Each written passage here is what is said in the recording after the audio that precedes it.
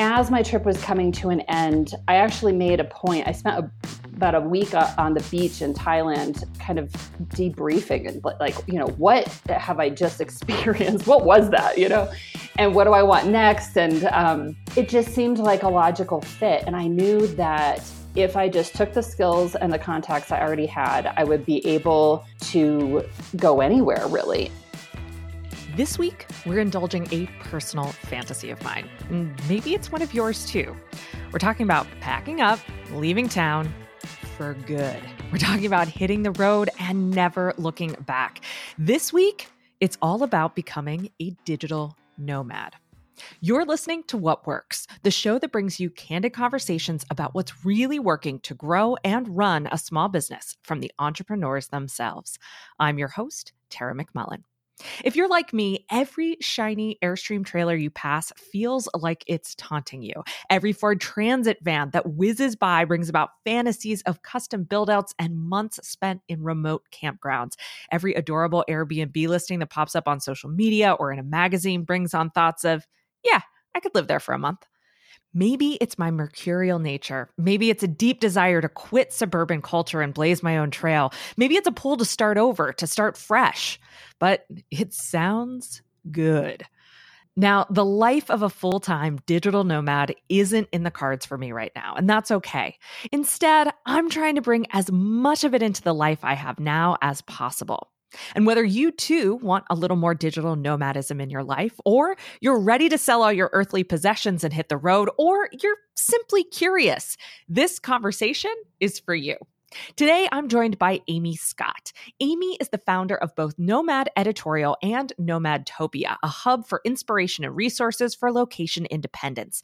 Amy opted out of her office job and traditional lifestyle back in 2004 and never looked back. She now keeps a home base in Buenos Aires, where she travels the world with her Argentine husband.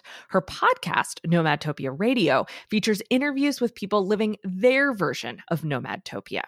Now, Amy and I talk about the steps she took to create a location-independent lifestyle, the initial challenges she overcame, and how her life has evolved since becoming a digital nomad. We also talk about the nitty-gritty of tech tools and techniques it takes to live life on the road and run a business at the same time. Now, let's find out what works for Amy Scott. Amy Scott, welcome to What Works. Thank you so much for joining me today. It's great to be here, Tara. Thanks for having me. Of course. Okay. So I'm really excited for this conversation. All this month we're talking about doing business from the road. And of course, there was no one I thought of before you. I was like, we got to have Amy on the podcast. So let's just start at the beginning. Which came first, deciding to travel full-time or starting your own business? Yeah. So actually for me, travel came first. And I've been thinking about this. I did not always, but for several years, I'd had kind of in the back of my head this idea of working for myself. But for some reason, that felt very scary and intimidating. But quitting my job to travel did not. And so that's what I did. First I took about a 9-month solo around the world trip. And it was kind of as that was coming to the end that I realized there's no way I want to go back to an office. And I already don't have a job, so there's nothing to lose. Seems like a good time to start working for myself, and then I can continue this adventure. Wow. Okay. So tell us about that day then, when you realized, all right, here I am. I have now traveled around the world by myself, which makes you a super badass, of course. I just would love to hear where you were, what you were up to, what your thought process was as you made the decision to go it on your own, starting your own business. Yeah. Well, I think, I was in kind of a unique position because this was 2005. So it's not like I was surrounded by people who were, online writing blogs and Instagramming about this stuff. But I've been working in publishing where I was surrounded by freelancers and hiring freelancers who lived all over the country. My last job was for a travel publisher, no surprise. And actually one of our freelance copy editors was a former employee who had moved to Costa Rica and was still working for us.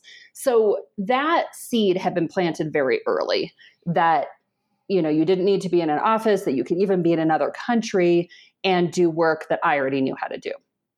So that was kind of a lucky piece of knowledge and skill, I guess.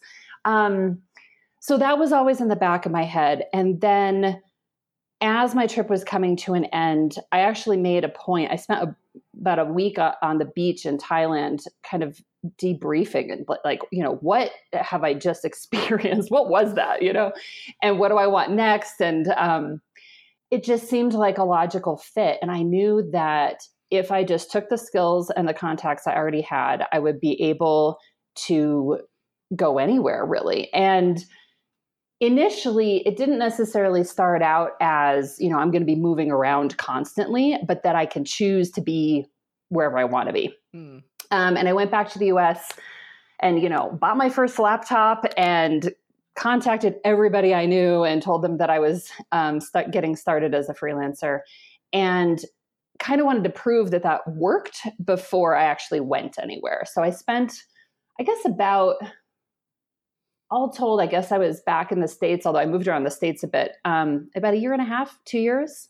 And then I moved to Buenos Aires, Argentina, which was a place I loved on my round the world trip, and where I decided, okay, this is going to be, the real proving ground. But I already felt pretty confident that it really didn't matter where I was, and that I would be able to continue to do this work, continue to get clients, and continue to make money. Awesome. What were some of the kinds of jobs the freelance gigs that you were getting in the very beginning after making this decision? The very beginning, my first few jobs came from my former employers. I had worked for 2 different publishing companies, and obviously they were some of the first people I reached out to. And I remember I had decided for some reason August 1st was going to be my official start date. And on that day, I got an email from my old boss at Avalon Travel offering me a job to copy edit. I think it was Road Trip USA, which was, a book that they put out every couple of years. And there was a new edition coming out. And I was like, yep, great. And, so we were off and running. And I would say my former employers were my primary clients for the first few years, really. Obviously, I was constantly trying to, make new contacts and bring new projects into the fold. But that was really my bread and butter for the first few years. Oh, that's awesome. So, and I love that you shared that you spent the first 2 years actually freelancing and figuring things out in the States before you moved out of the country, because I think, we hear stories like this where we hear, oh, Amy's a digital nomad. And we think, oh, that just means you up and quit your job one day, moved to a different country, started making millions of dollars and working up from your laptop on the beach, 3 days a week. And of course, no story actually goes that way. There is no story of that. Not even Tim Ferriss, of course.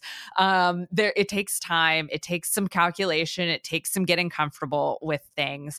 And in that, I think there have got to be those initial challenges. So I'm curious, in those first few years, whether it was in the States or whether it was when you first moved out of the country, what were some of the initial challenges you ran into? And which of those were you expecting and which were really surprising? Yeah, that's such a good question. And I was thinking back on this. Some of the really early challenges, some of them I think were really just kind of products of the time and the fact that there wasn't a lot of the technology that we have now to do things that we can do online. One thing I remember is that very early, even before that August 1st start date, I was falling back into my old patterns that I'd learned in the office of, printing out a timesheet for each client and, making paper files for clients. And I had this whole filing system. And, it was part of that too, I think, was just the excitement of starting something new and I've got to have my file system and I'm going to make this all official. And then fairly quickly, I realized, well, this is not going to be very portable, which is the entire point. So I started, looking for ways to take those systems online. And I remember actually, I also had, a handful of my go-to reference books for editing that I actually took with me to Argentina because I couldn't work without them. and there wasn't any other option. And now, like the Chicago Manual of Style, you can get an online subscription and access all of the same information without lugging a book around. So some of those changes have been really huge. Also, like when I moved to Argentina, I didn't have a smartphone. I remember that I actually signed up for Twitter in 2008 because a client and I figured out that she could DM me on Twitter and I could have it forward a text message to my cell phone in Argentina. And so then I would know, like, okay, now it's like time to get to work. Because I didn't want to be tied to my desk all day, right? Mm-hmm. Which the smartphone now allows us to have that freedom. So I was constantly looking for like, okay, what's the tool that's going to help me do this? And then, more recently, when my husband and I went more nomadic, that was starting in 2012, I had also expanded beyond my editing work. And so I needed to do things, I needed to be online at specific times for calls, like for coaching calls. Then I started my podcast, all of these things. And so we were going to be spending time in Asia. And so I needed to figure out, okay, how am I going to handle all these time zone differences? I need to batch my calls. I need to, I guess those are the two main things that I was thinking about. Like, how am I going to make sure that, and also having backup internet to make sure that I can always get online at specific times, which is really different than, sitting here by myself editing something. Yeah. Thank you for sharing all of those. And I want to revisit some of them later in the interview and talk about, really how things have changed for you over this period of time. You'll learn how Amy manages the tech side of life and business on the road in just a minute. But first, a word from our What Works partner. What Works is brought to you by Mighty Networks. It's time to simplify your business and your life. Creating content, building a movement, and leading a community is hard work, but it doesn't have to mean hassling with a host of software services, social media platforms, and customer management systems. Mighty Networks is the simple way to bring people together, deliver high-quality content, and spread your message, all while making your business easier to run too. Mighty Networks combines key functions like building a community, online course management, content creation, networking, events, and even payment processing so that you have an all-in-one platform for running your business. We use Mighty Networks to power the What Works Network. We offer a behind-the-scenes look at podcast interviews, host members-only events, help members network with each other, facilitate ongoing conversations about important topics, and collect membership fees. It's so much simpler than the collection of apps we've cobbled together before. Plus, our members love managing their benefits and membership all in one place too.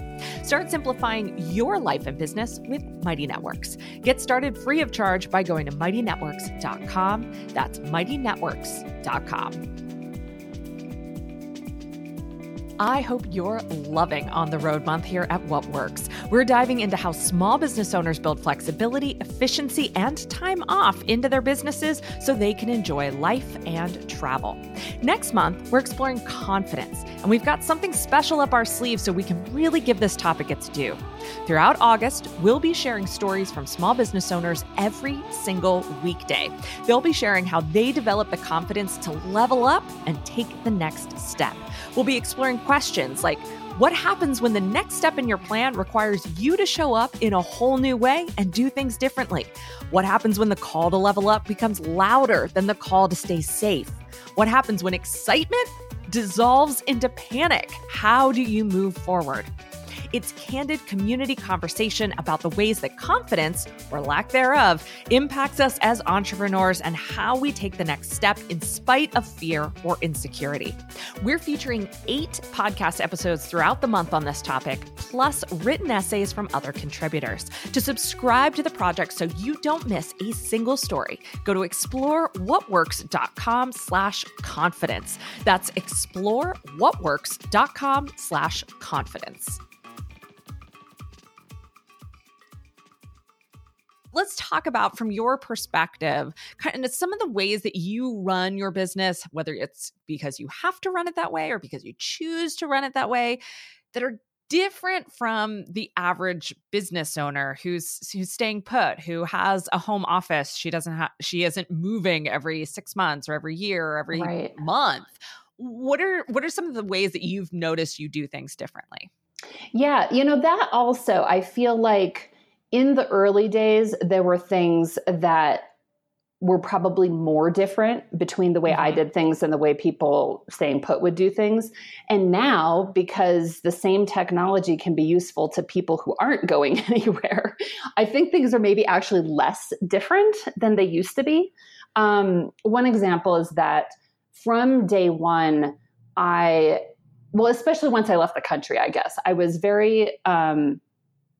always avoiding giving people a phone number because for all kinds of reasons, that number might not work on a given day, or it's confusing to them, how to get through, or I need to initiate the call via a different service, like whatever the case might be. I always found it was easier for me to initiate calls.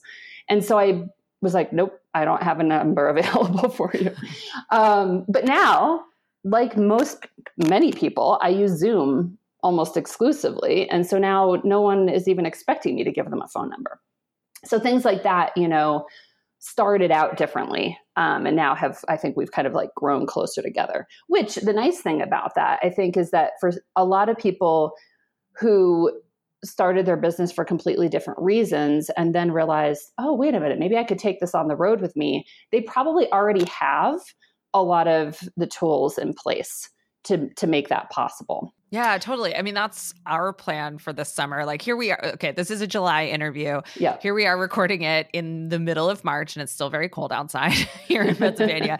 But we're planning on being in Montana when this airs, as we usually are that time of year. And yeah, Sean and I are already talking about, okay, how do we pick up for a month maybe and go out there and actually do interviews and do work from the road and still be able to enjoy ourselves. And I think you're exactly right. And it's such a good point and something I had not even considered, that as time has gone on, our businesses look more similar, not less similar. And it makes complete sense because, yeah, I mean, in small ways, much smaller ways, I've been working from the road for years and years and years now, just not as committedly as you have. Right, exactly. And I just want to mention a couple other like really crucial things that people might not have set up that they should. I always make sure I have at least one backup way to get online. Usually the easiest way to do that these days is with data on your cell phone. Because you just never know, right? And especially when you arrive somewhere new, you're just assuming that the internet's going to be decent, but it might not be. Also batching calls. Again, I think a lot of people are doing this kind of stuff, time blocking and scheduling this way is becoming more common. But especially if you're going to have travel days in the mix, having only a couple days a week where you have to be online at specific time for calls, that makes things way easier. And then I could not survive without my scheduling software and, World Time Buddy and these other Doodle, all these tools for figuring out time zone stuff. And then Google Calendar just really helping me stay on track of all that stuff. In fact, right now, the U.S. just switched to U.S. daylight saving time. Mexico changes in 3 weeks. And so right now I'm 2 hours from New York and 1 hour from the West Coast. And normally it's the opposite. And so that's doing my head in, but thanks to all my tools, it hasn't messed up any of my scheduling. That's awesome. Yeah, no, I literally sent a message to Sean after we had some time zone issues yesterday with some scheduling stuff, oddly enough. And then sent a message to Shannon, was like, oh, we need to message about the virtual conference that everyone needs to check the start time because here we are sitting pretty in daylight saving time and the rest of the world is like, you guys are dumb. And And we're going to have some PO'd people next week for our virtual conference if we don't remind people to check times. Anyhow, it's so confusing, but you're right. The technology most of the time has made that so much easier, has made it, it's just possible. I feel like Mm-hmm. so, a while ago, it would have almost felt impossible or would have felt like a challenge that was hard to overcome. Okay. Yeah. I thank you for the tools and kind of just thinking through like some of the things that might be different or similar in the way you run your business to the way we, me as a person who owns a house and stays here all the time, kind of person runs my business. I'd love for you to do sort of the same thing with us for how you spend your time. Mm-hmm. I work a pretty 9 to 5 kind of schedule, Monday through Friday. I'm guessing your schedule looks a little bit different. Can you kind of walk us through what an average week looks like for you? Yeah, it really depends on where I am and how long I'm going to be there. And I have definitely learned the hard way that it's pretty much impossible to give both travel and work my full attention, to be like in full on like tourist and moving around mode and trying to like, finish an important project or launch a program or, like that's not a good idea. So depending on which of those is getting more of my attention in any given moment, my day and my week might look very similar to yours, or it could look really different. There are days that if I'm staying in one place, we often, we have times where we move around more often, but our average has been probably 3-ish months in one place. So obviously that gives us a lot of flexibility on how we spend our time and takes off some of the pressure of having to like get out and explore constantly because we know we have time. And so we spend a lot of days, just like you do probably, get up and go to work and just get things done. If either I've just gotten somewhere new and I'm, I can't resist getting out, I might just schedule some time off or just kind of mix it up and might have, like I might work in the morning and then take afternoons off to explore and then maybe even come back and do some work in the evening. When we were in Asia and dealing with, as I mentioned, that time difference, most of our clients were in North America. And so it actually worked really well for us to be out exploring kind of afternoon into early evening. And then we would come home and work kind of late I would be doing calls at like midnight and then go to bed and sleep in and, do it again. So that's also a factor is like kind of, the time zone situation and how we need to balance things. And then especially when we are changing location more frequently, or if we're, we've been somewhere for a while and now we're going to change location, I definitely make a point of clearing my calendar as much as I can, both of calls and editing deadlines and things like that. So, we can focus on packing up, moving to the next location, making sure the internet and everything else is, as expected, and then get back to work. I love that. And I love the variety in it. I'm sure it wouldn't work for everyone, but I think there's something that everyone can see, like how enticing it is to have that kind of variety and flexibility in your schedule and just how well you're making it work. How do you decide where you're going to go next? Yeah, there are times that it's really hard to decide because when you could pretty much go anywhere. How do you narrow it down, right? But in our experience, there's a number of things that often start to create some kind of like bookends on things. Like there might be, some event we want to go to in a certain location, or there's, or weather plays into it. Like we know it's the hottest time of year somewhere, so we're not going to go there. Or like once we were in Asia, we just, made sense to go to some other countries that were close to Malaysia where we started. So yeah, it's kind of a mix of what makes sense kind of logistically and also what kind of experience we want to have. And also work plays into that too. In fact, when we got to Malaysia, this was in 2014, 13. Hard to keep track sometimes.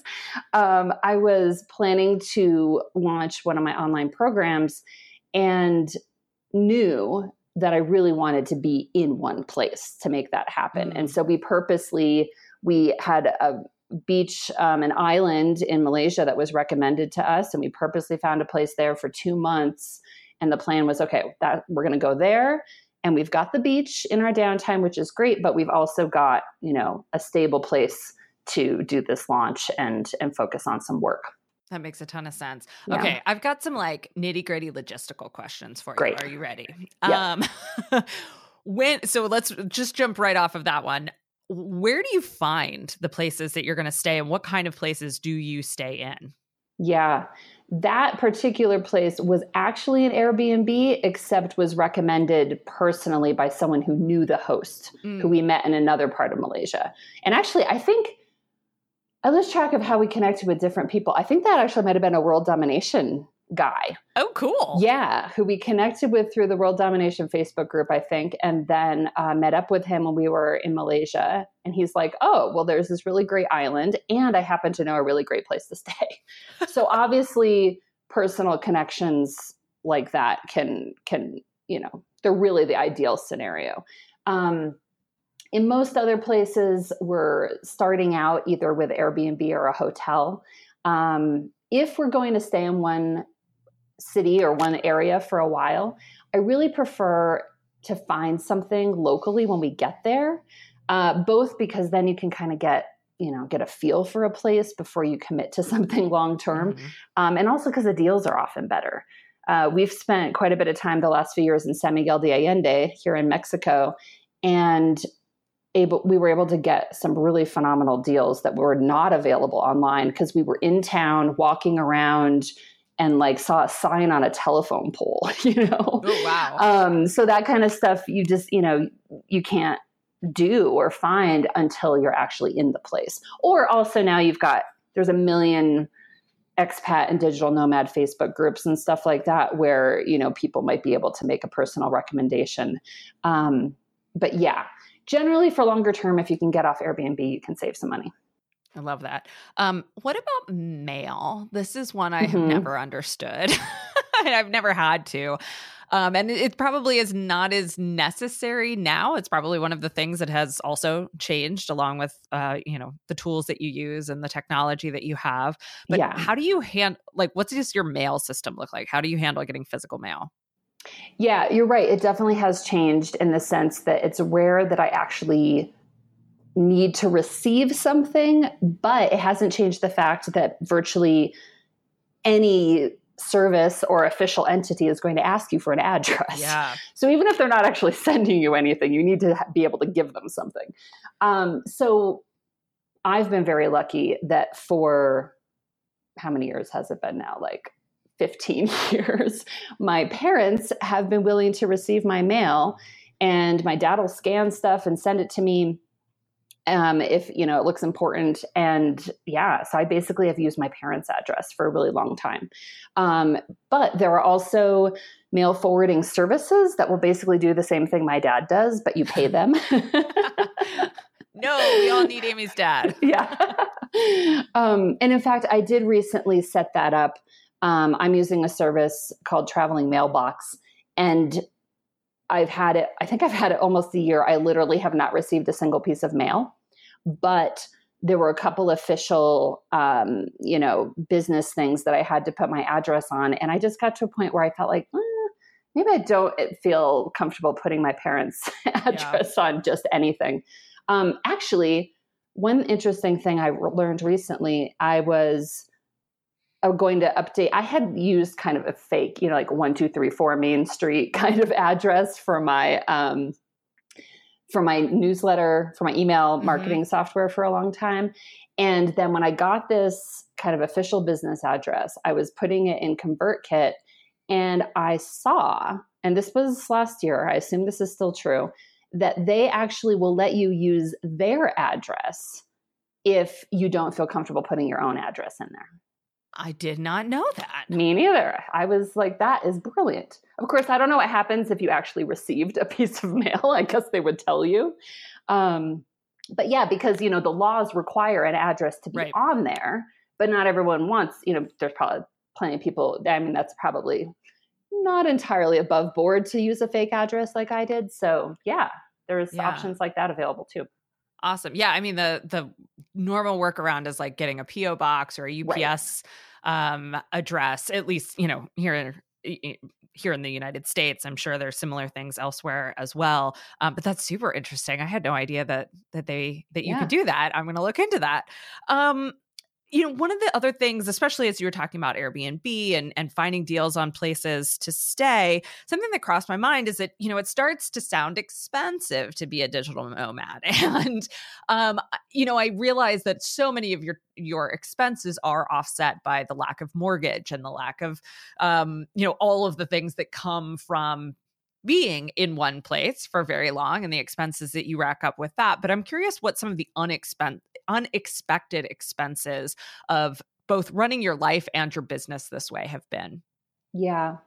It's interesting. I think a lot of people equate the costs involved with this lifestyle to what they experience when they go on vacation. Mm-hmm.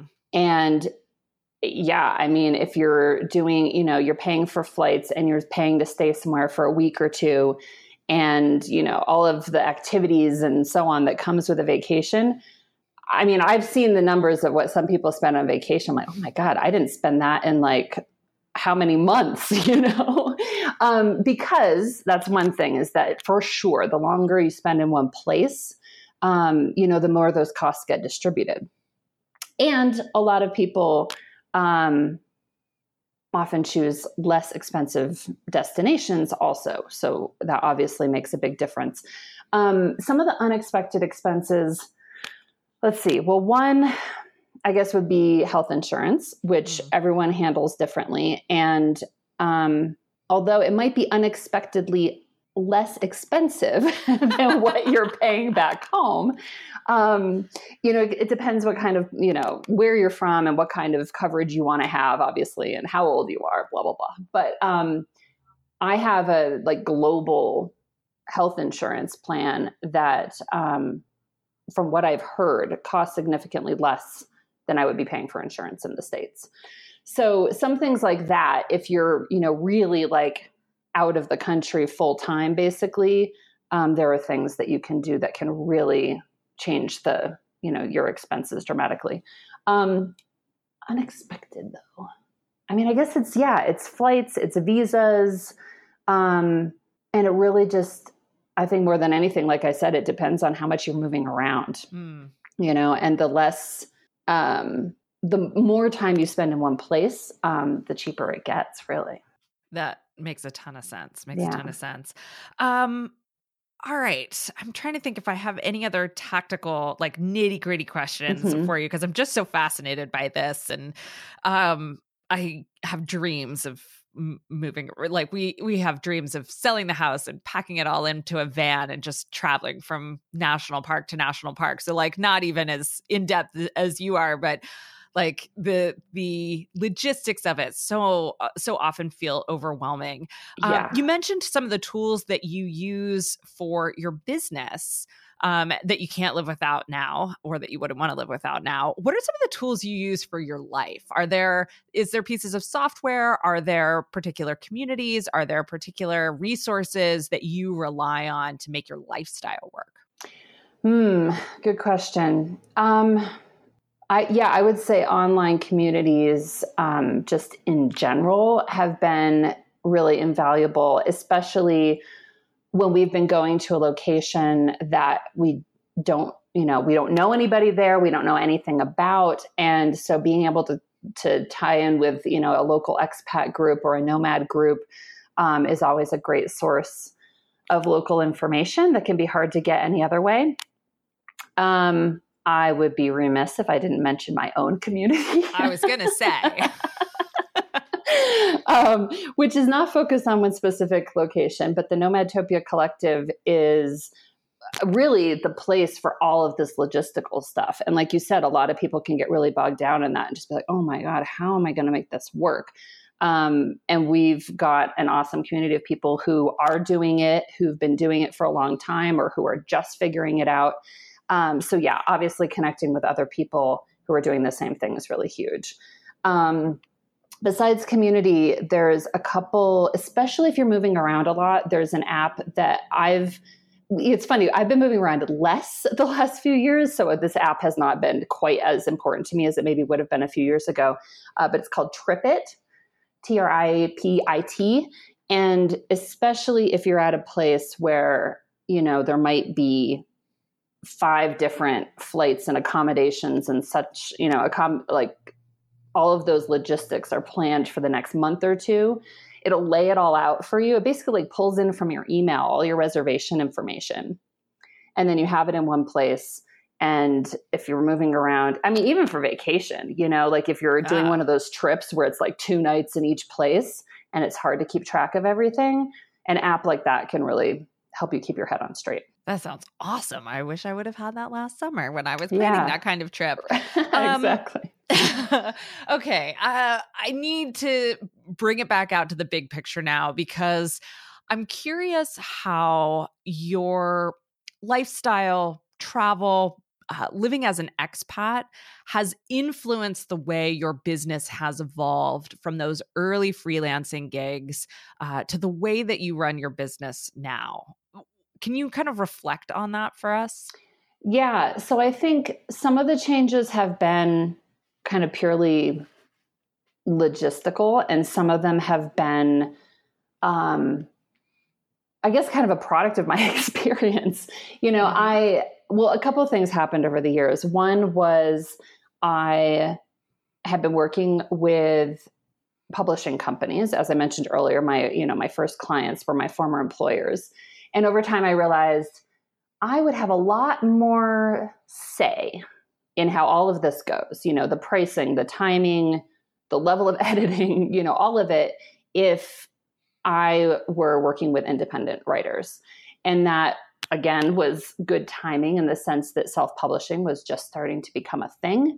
And so that was one shift I made, which I think kind of went along with this, I don't know, like wanting to have flexibility in all areas of my life, versus a client saying, okay, here's the project, here's what we pay, we need it back next Friday, to be able to flip that around and go, here's when I can finish, here's what I will charge, so that was a big shift.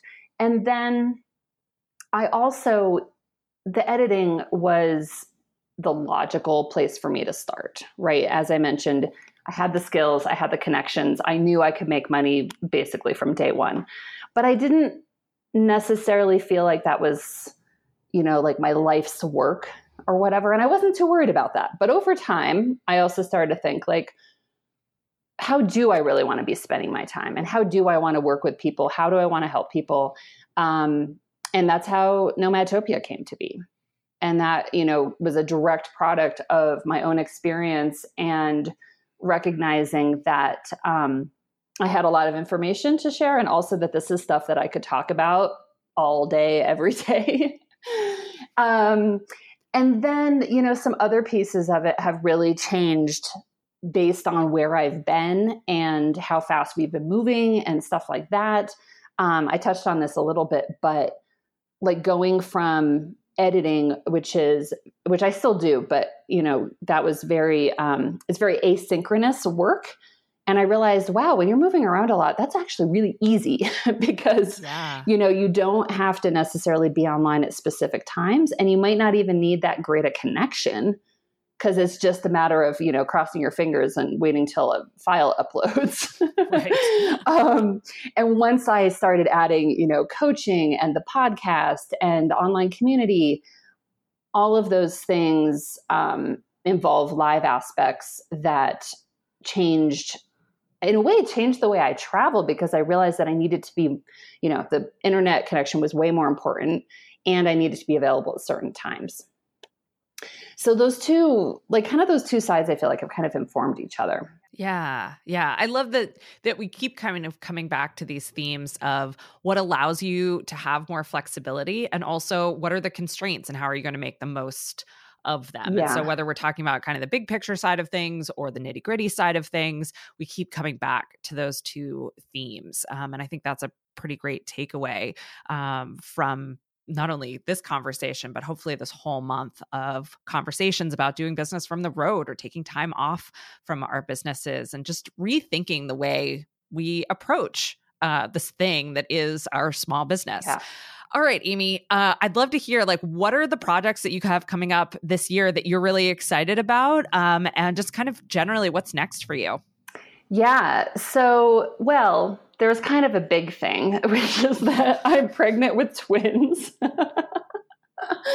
So, as you know, we're planning to stay put here in Mexico City for a while. And so that's kind of slowed down the travel side of things.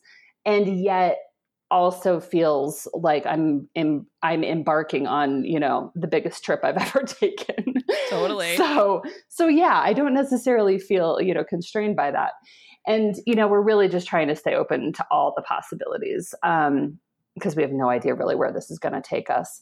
And other than that, the community lives on, and, the Nomadtopia Collective is going strong. And I'm really excited to continue to grow that community and support people there. And I will admit, I'm a little concerned about when and how I'm going to be able to reincorporate editing if, everything they say about sleep deprivation and such is true. But, that also speaks to the importance and the value of having multiple income streams, because, the work that I do in supporting the collective is so different and, kind of a different level of brain activity compared to doing a really nitty gritty editing project. So I'm grateful that I have both of those options and I can kind of figure out, how those are going to work together.